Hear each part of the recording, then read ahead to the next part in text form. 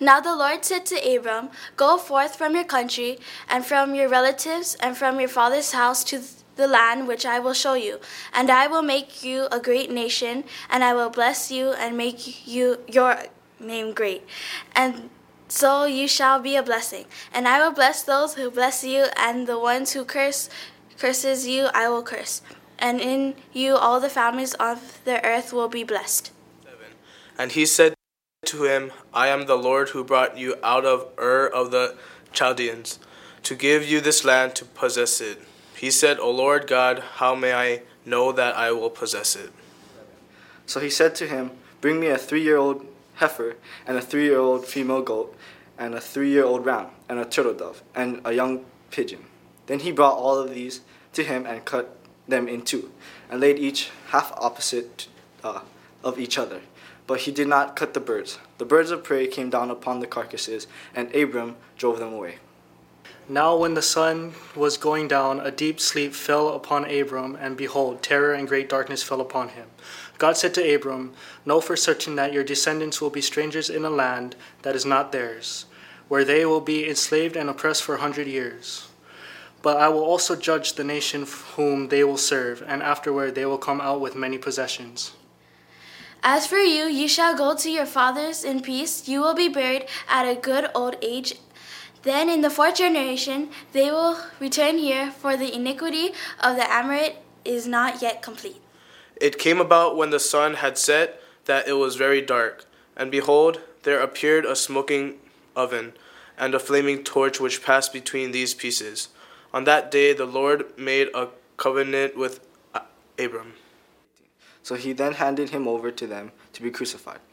They took Jesus, therefore, and he went out, bearing his own cross, to the place called the Place of Skulls, which is called in Hebrew Golgotha.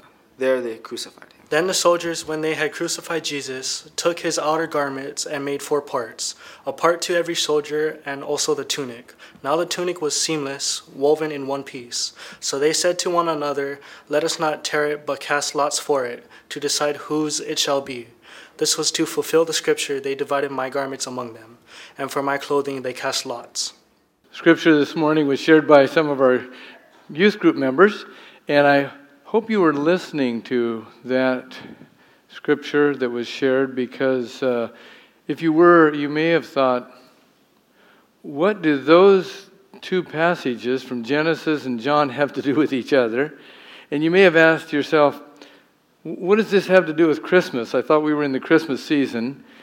And if the theme is see what love has done, what's that got to do with this? And I would say everything. And everything to do with each of you. Wherever you're at, spiritually or in a relationship with God or not, because this scripture from Genesis and John relates to what God has done, what His nature is, and who He is. It's all about see what love has done. This morning in this message, I want us to see the big picture. I want us to see the message of the Bible. Because the message of the Bible is see what love has done. John the Apostle said that God is love. That's His very nature. And so the whole story of the Bible, the story of history, is to see what love has done, to see what God has done to redeem a wayward people. There's some promises that were inherent in His words to Abram in Genesis, and we're going to consider the promise keeper Himself and what those promises mean to us. There's an outline in your bulletin, 2 principles. Here's the first. Love promises to pursue peace no matter the offense. Love promises to pursue peace no matter the offense. When you open the Bible, book of Genesis, which means beginnings, you have the creation account. You have God creating then the crown of His creation, Adam and Eve, placing them in a paradise, and they have everything. They've got a relationship with Him. They've got everything. There were some commands. Don't eat of that particular tree. And along comes the tempter. And he casts doubt upon the Word of God, and they buy into it, and they rebel against God in their disobedience. And in doing so, they side with the enemy, and they become the enemy of God. So how does God respond? Well, he condemns the devil, who had taken on the form of a serpent, and he tells this couple there will be consequences. In fact, they were escorted out of the garden. But right there in Genesis 3, verse 15, he gives them a promise that through this woman's descendants there would come one who would crush the head of the serpent, Satan himself. There's a promise of redemption built right in to the context of their rebellion. Why did God do that? Because love pursues peace no matter the offense. No matter the crime, no matter how egregious it is, love, God, pursues peace. Well, he picks it up in Genesis chapter 12 when he calls Abram. And he tells him he wants him to go to a land he's never seen. And Abram believes God and follows him. And then God makes a promise to him. He says, I'm going to bless you. I'm going to make your name great. And through you, all the families of the earth will be blessed. 3 chapters later in Genesis 15, God speaks again to Abram. And he adds land to the promise. And he tells him, I'm going to give you this land. And your descendants will inherit it. Although they will be out of the land for a period of 400 years and enslaved, but they will come back, and one day they will inherit this land. And Abram says to God, how will I know that this will be true? And then God does something which we look at and read through and think, this is bizarre. He takes these animals, a calf, a goat, a sheep, and splits them in two. I mean, their carcasses are divided, and a couple of birds, a dove and a pigeon, and lays them there. And then a deep sleep comes over Abram. And you pick it up in verse 17 of chapter 15. It says, it came about when the sun had set that it was very dark. And behold, there appeared a smoking oven and a flaming torch which passed between these pieces. On that day, the Lord made a covenant with Abram. We understand what's happening here when we understand the meaning of covenant. In the Hebrew language, you cut a covenant. It literally meant to cut a covenant. And there was an ancient ritual where they understood there had to be sacrifice when two parties came together and made a covenant agreement. And so they would literally cut an animal in two, lay its carcass in two opposite each other, and walk between those pieces. And when they did that, these two parties were saying two things.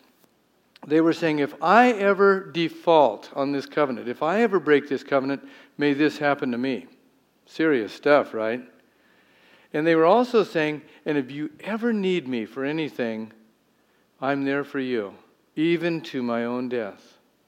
And so that, in essence, what happened here.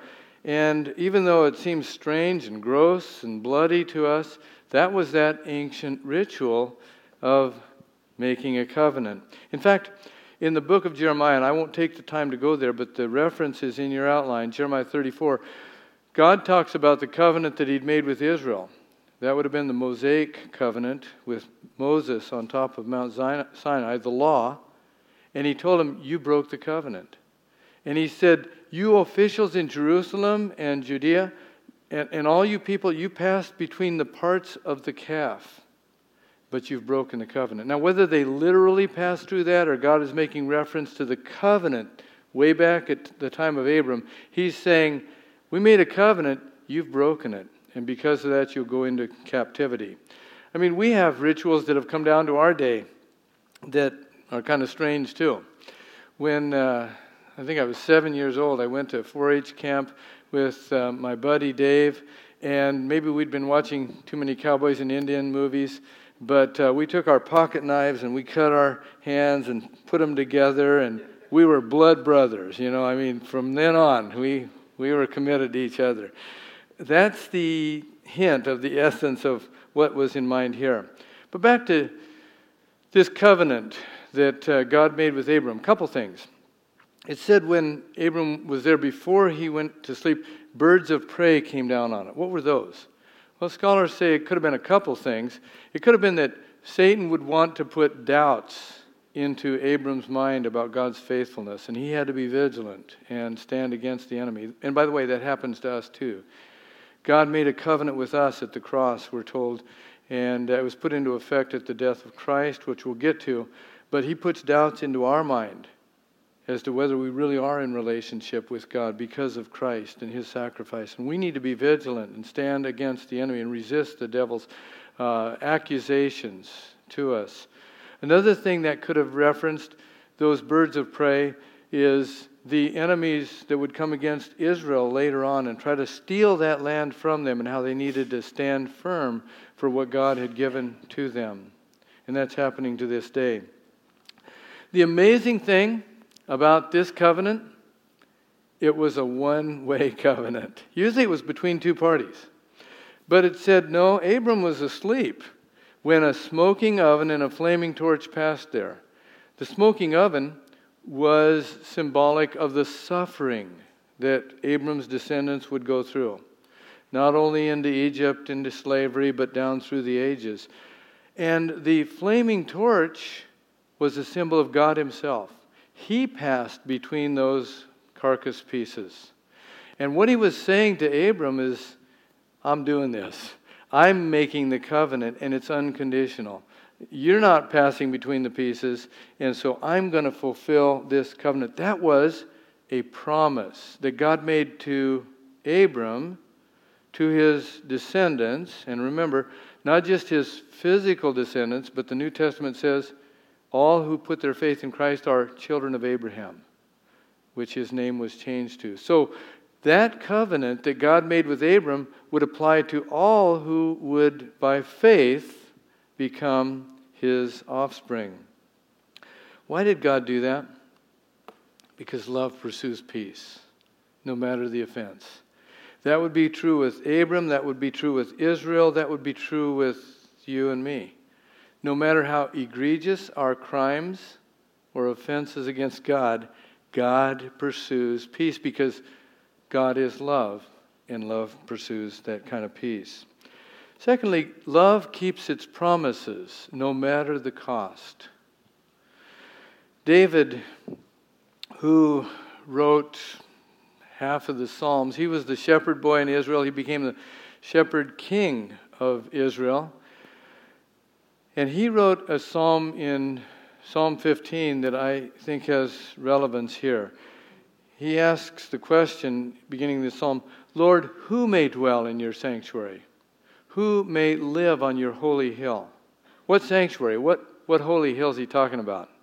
He's talking about the tabernacle as it was in the wilderness, and then on the holy hill of Zion in Jerusalem, which would then become the temple when it was built to replace that tent. And he referenced the presence of God there because, of course, the Ark of the Covenant was in that sanctuary. And what he's talking about here is, who can be close to you, Lord, in your presence? He's not talking about salvation. The Jewish people weren't saved because they did good things. He's talking about fellowship, closeness to God. They would be saved, by the way, same as we are, through the blood of Christ on that cross. Even though those animal sacrifices foreshadowed it, that's how any would be saved. So who can stay close to God? Who can live in his presence? And then he says this, he whose walk is blameless and who does what is righteous, who speaks the truth from his heart and has no slander on his tongue, who does his neighbor no wrong and casts no slur on his fellow man, who despises a vile man but honors those who fear the Lord. And look at this, who keeps his oath even when it hurts. Wow. Now, can we say that we do all those things? Most of us can say, well, no. I've broken a lot of those things. Remember, this isn't about how to get saved. This is about staying close to Jesus.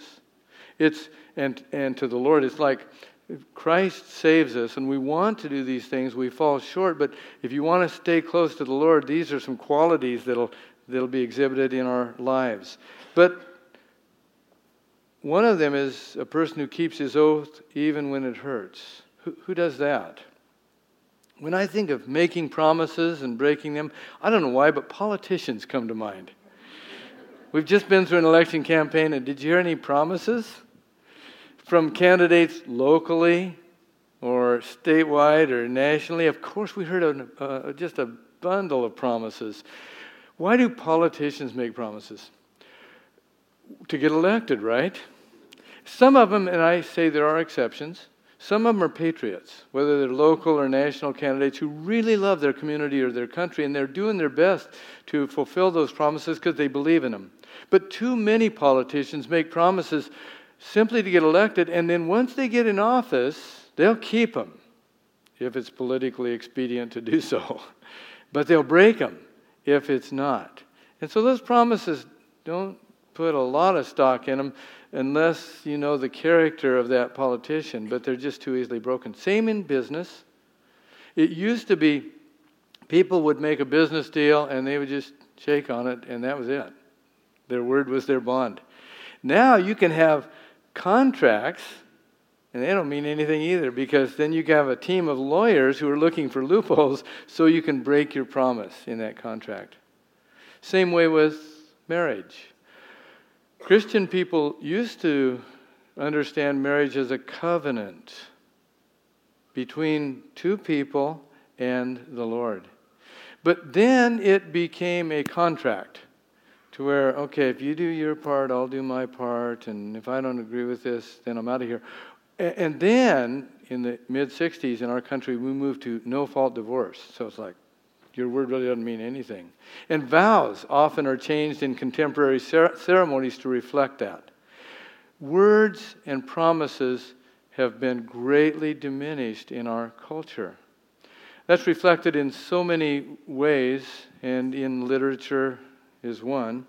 There was an historical novel written some years ago by Jennifer Donnelly, and one of the characters says this in that novel. I know it is a bad thing to break a promise, but I think now it is a worse thing to let a promise break you. In other words, I'll keep this promise so long as it's good for me. Is that a promise? What kind of a promise is that? But that's where our culture has come to. Thankfully, there are exceptions, and we should aspire to be one of them.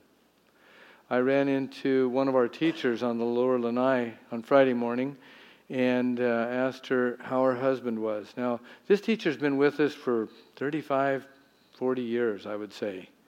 And her husband, many years ago now, was diagnosed with Parkinson's. And she's gone to part-time. She just ministers to him. Whenever she's not here, she's on call, just loving and caring. That's faithfulness. That is honoring a promise. And that inspires us. And that's what God had in mind when it came to promises. Why? Because love keeps its promises. Because God keeps His promises. When that child was born to a virgin in Bethlehem, and we call it Christmas, what was that? That was God keeping His promise to fulfill the covenant. And that child grew and became a man and began his ministry, and he began to teach and he began to work miracles, and then opposition to his message grew until finally he was betrayed and he was sentenced to execution and he was crucified. And what was that? That was God keeping His promise, fulfilling the covenant that He had made to Abram way back when. Because the cross was where God fulfilled what He had said to Abram. If you or your descendants ever need me, I'll be there for you. Well, we needed Him, didn't we? Because we broke the covenant. So shouldn't we pay? Actually, we should. But God said, no, I'm the one passing through these parts. I will pay. I'll not only be there for what you need, I'll be the sacrifice. I'll let my body be torn apart on that cross so that you can be free and forgiven. That is an unbelievable act of grace that God has extended to those who believe. Abraham's descendants, both physically and spiritually, who put their faith in Christ. As I looked at the gospel accounts this week, I found it interesting to just see how little is actually said about the suffering of Christ on the cross. You have a lot of events surrounding the cross, leading up to the cross, and then it says, and they crucified him between two thieves. And then there's a lot of events surrounding that, the women and John who are standing there, and the sayings that Jesus utters from the cross, but not a lot about his suffering. We get a hint of it when he says, I thirst. There's some physical suffering. There's some physical suffering going on there. Doctors have analyzed that and what took place there, and there are historical accounts, and we know the horrific suffering that is involved in crucifixion. I mean, it was perfected by the Romans who got that from the Phoenicians, but it could last for hours, it could last for days. And the intense physical suffering, the spasms of the muscles and the lungs, and you can't get breath, and finally the heart explodes, and there's so much of that, and yet not much mention of it in the gospel accounts. However, there is one expression of those 7 that Jesus made from the cross that gives us real understanding into the anguish of his soul on that cross. And it is not only recorded in the Gospels, but it also is recorded 1,000 years earlier, prophetically, by David in Psalm 22. And this is what David said 1,000 years before Christ in that opening verse. My God, why have you forsaken me? Do you hear the anguish in that as he screamed that from the cross? He who had been with his Father from all eternity now feels abandoned, forsaken. Why? He who knew no sin became sin, that we might become the righteousness of God. God the Father withdrew from the Son, and he was in anguish. And you go through Psalm 22, and I really encourage you to do that, phrase by phrase, and see the psalmist's prophetic glimpse into the cross and the Savior's suffering there, and you'll get a better understanding of what Jesus was experiencing there. Let me just mention a few of the things that David said as he looked forward prophetically. I am poured out like water. All my bones are out of joint. My heart has turned to wax. It is melted away within me. My strength is dried up like a potsherd. That's an old piece of pottery.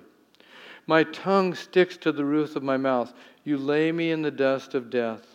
A band of evil men has encircled me. They have pierced my hands and my feet. I can count all my bones. People stare and gloat over me. They divide my garments among them and cast lots for my clothing. That suffering of the Christ on the cross was God keeping his promise. 700 years before Christ came in the flesh, the prophet Isaiah also spoke of this covenant keeping of God as he looked prophetically into the future. Hear what he says in Isaiah 53. But he was pierced for our transgressions. He was crushed for our iniquities. The punishment that brought us peace was upon him, and by his wounds we are healed. We all, like sheep, have gone astray. Each of us has turned to his own way, and the Lord has laid on him the iniquity of us all. Why? Because he kept the covenant. We broke the covenant, but he kept it and made that commitment to Abram and fulfilled it at the cross. The Apostle Paul, when he looked back to the cross and he wrote to the churches in the New Testament, he referenced that same covenant.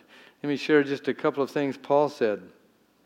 For God was pleased to have all his fullness dwell in him, in Jesus, and through him to reconcile to himself all things, whether things on earth or things in heaven, by making peace through his blood shed on the cross.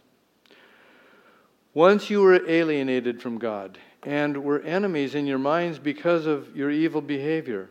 But now he has reconciled you by Christ's physical body through death to present you holy in his sight, without blemish and free from accusation, if you continue in your faith, established and firm, not moved from the hope held out in the gospel. The good news is that God keeps his promises, and it was fulfilled at the cross. We now have peace, having been reconciled to God through the blood of Christ, who paid that price. Many of you have found it. You know what it means to have peace with God, a relationship with Him. This last January, a couple came to me for premarital counseling, and she said, "No, I've been coming to this church for 15 years." And I said, "I don't really know you. I don't understand." And she said, "Well, I guess I just come Christmas and Easter." And I said, "Okay." And so I determined in that counseling session she was a believer, but I decided I don't think Randall is here. And I just have a policy because I believe it's biblical. I won't marry an unbeliever to a believer, so they'll be unequally yoked. And so I'm sharing the gospel with Randall from different angles, and he's getting a little defensive about the whole thing. And finally I said, "Look, you got to read this book." He was saying a lot of the right things, but something wasn't adding up. "Got to read this book, More Than a Carpenter." It's only 128 pages. And you guys got to start coming to church for 4 weeks and then come to Up to Bat, and I'll think about marrying you guys. And he emailed me the next morning, a paragraph about that long, and said, "I finished the book. I started reading it last night. I finished it this morning. I believe. I understand what you were saying, and I've accepted Christ as my Savior." And man, he just went on, and they did come to church. They got into the base path, and it was amazing just to hear Randall, his heart being changed, and he and Patty both growing in the Lord. And I want you to hear just a part of his story via video here. Yeah, my name's Randall Kawano. I grew up in Honolulu.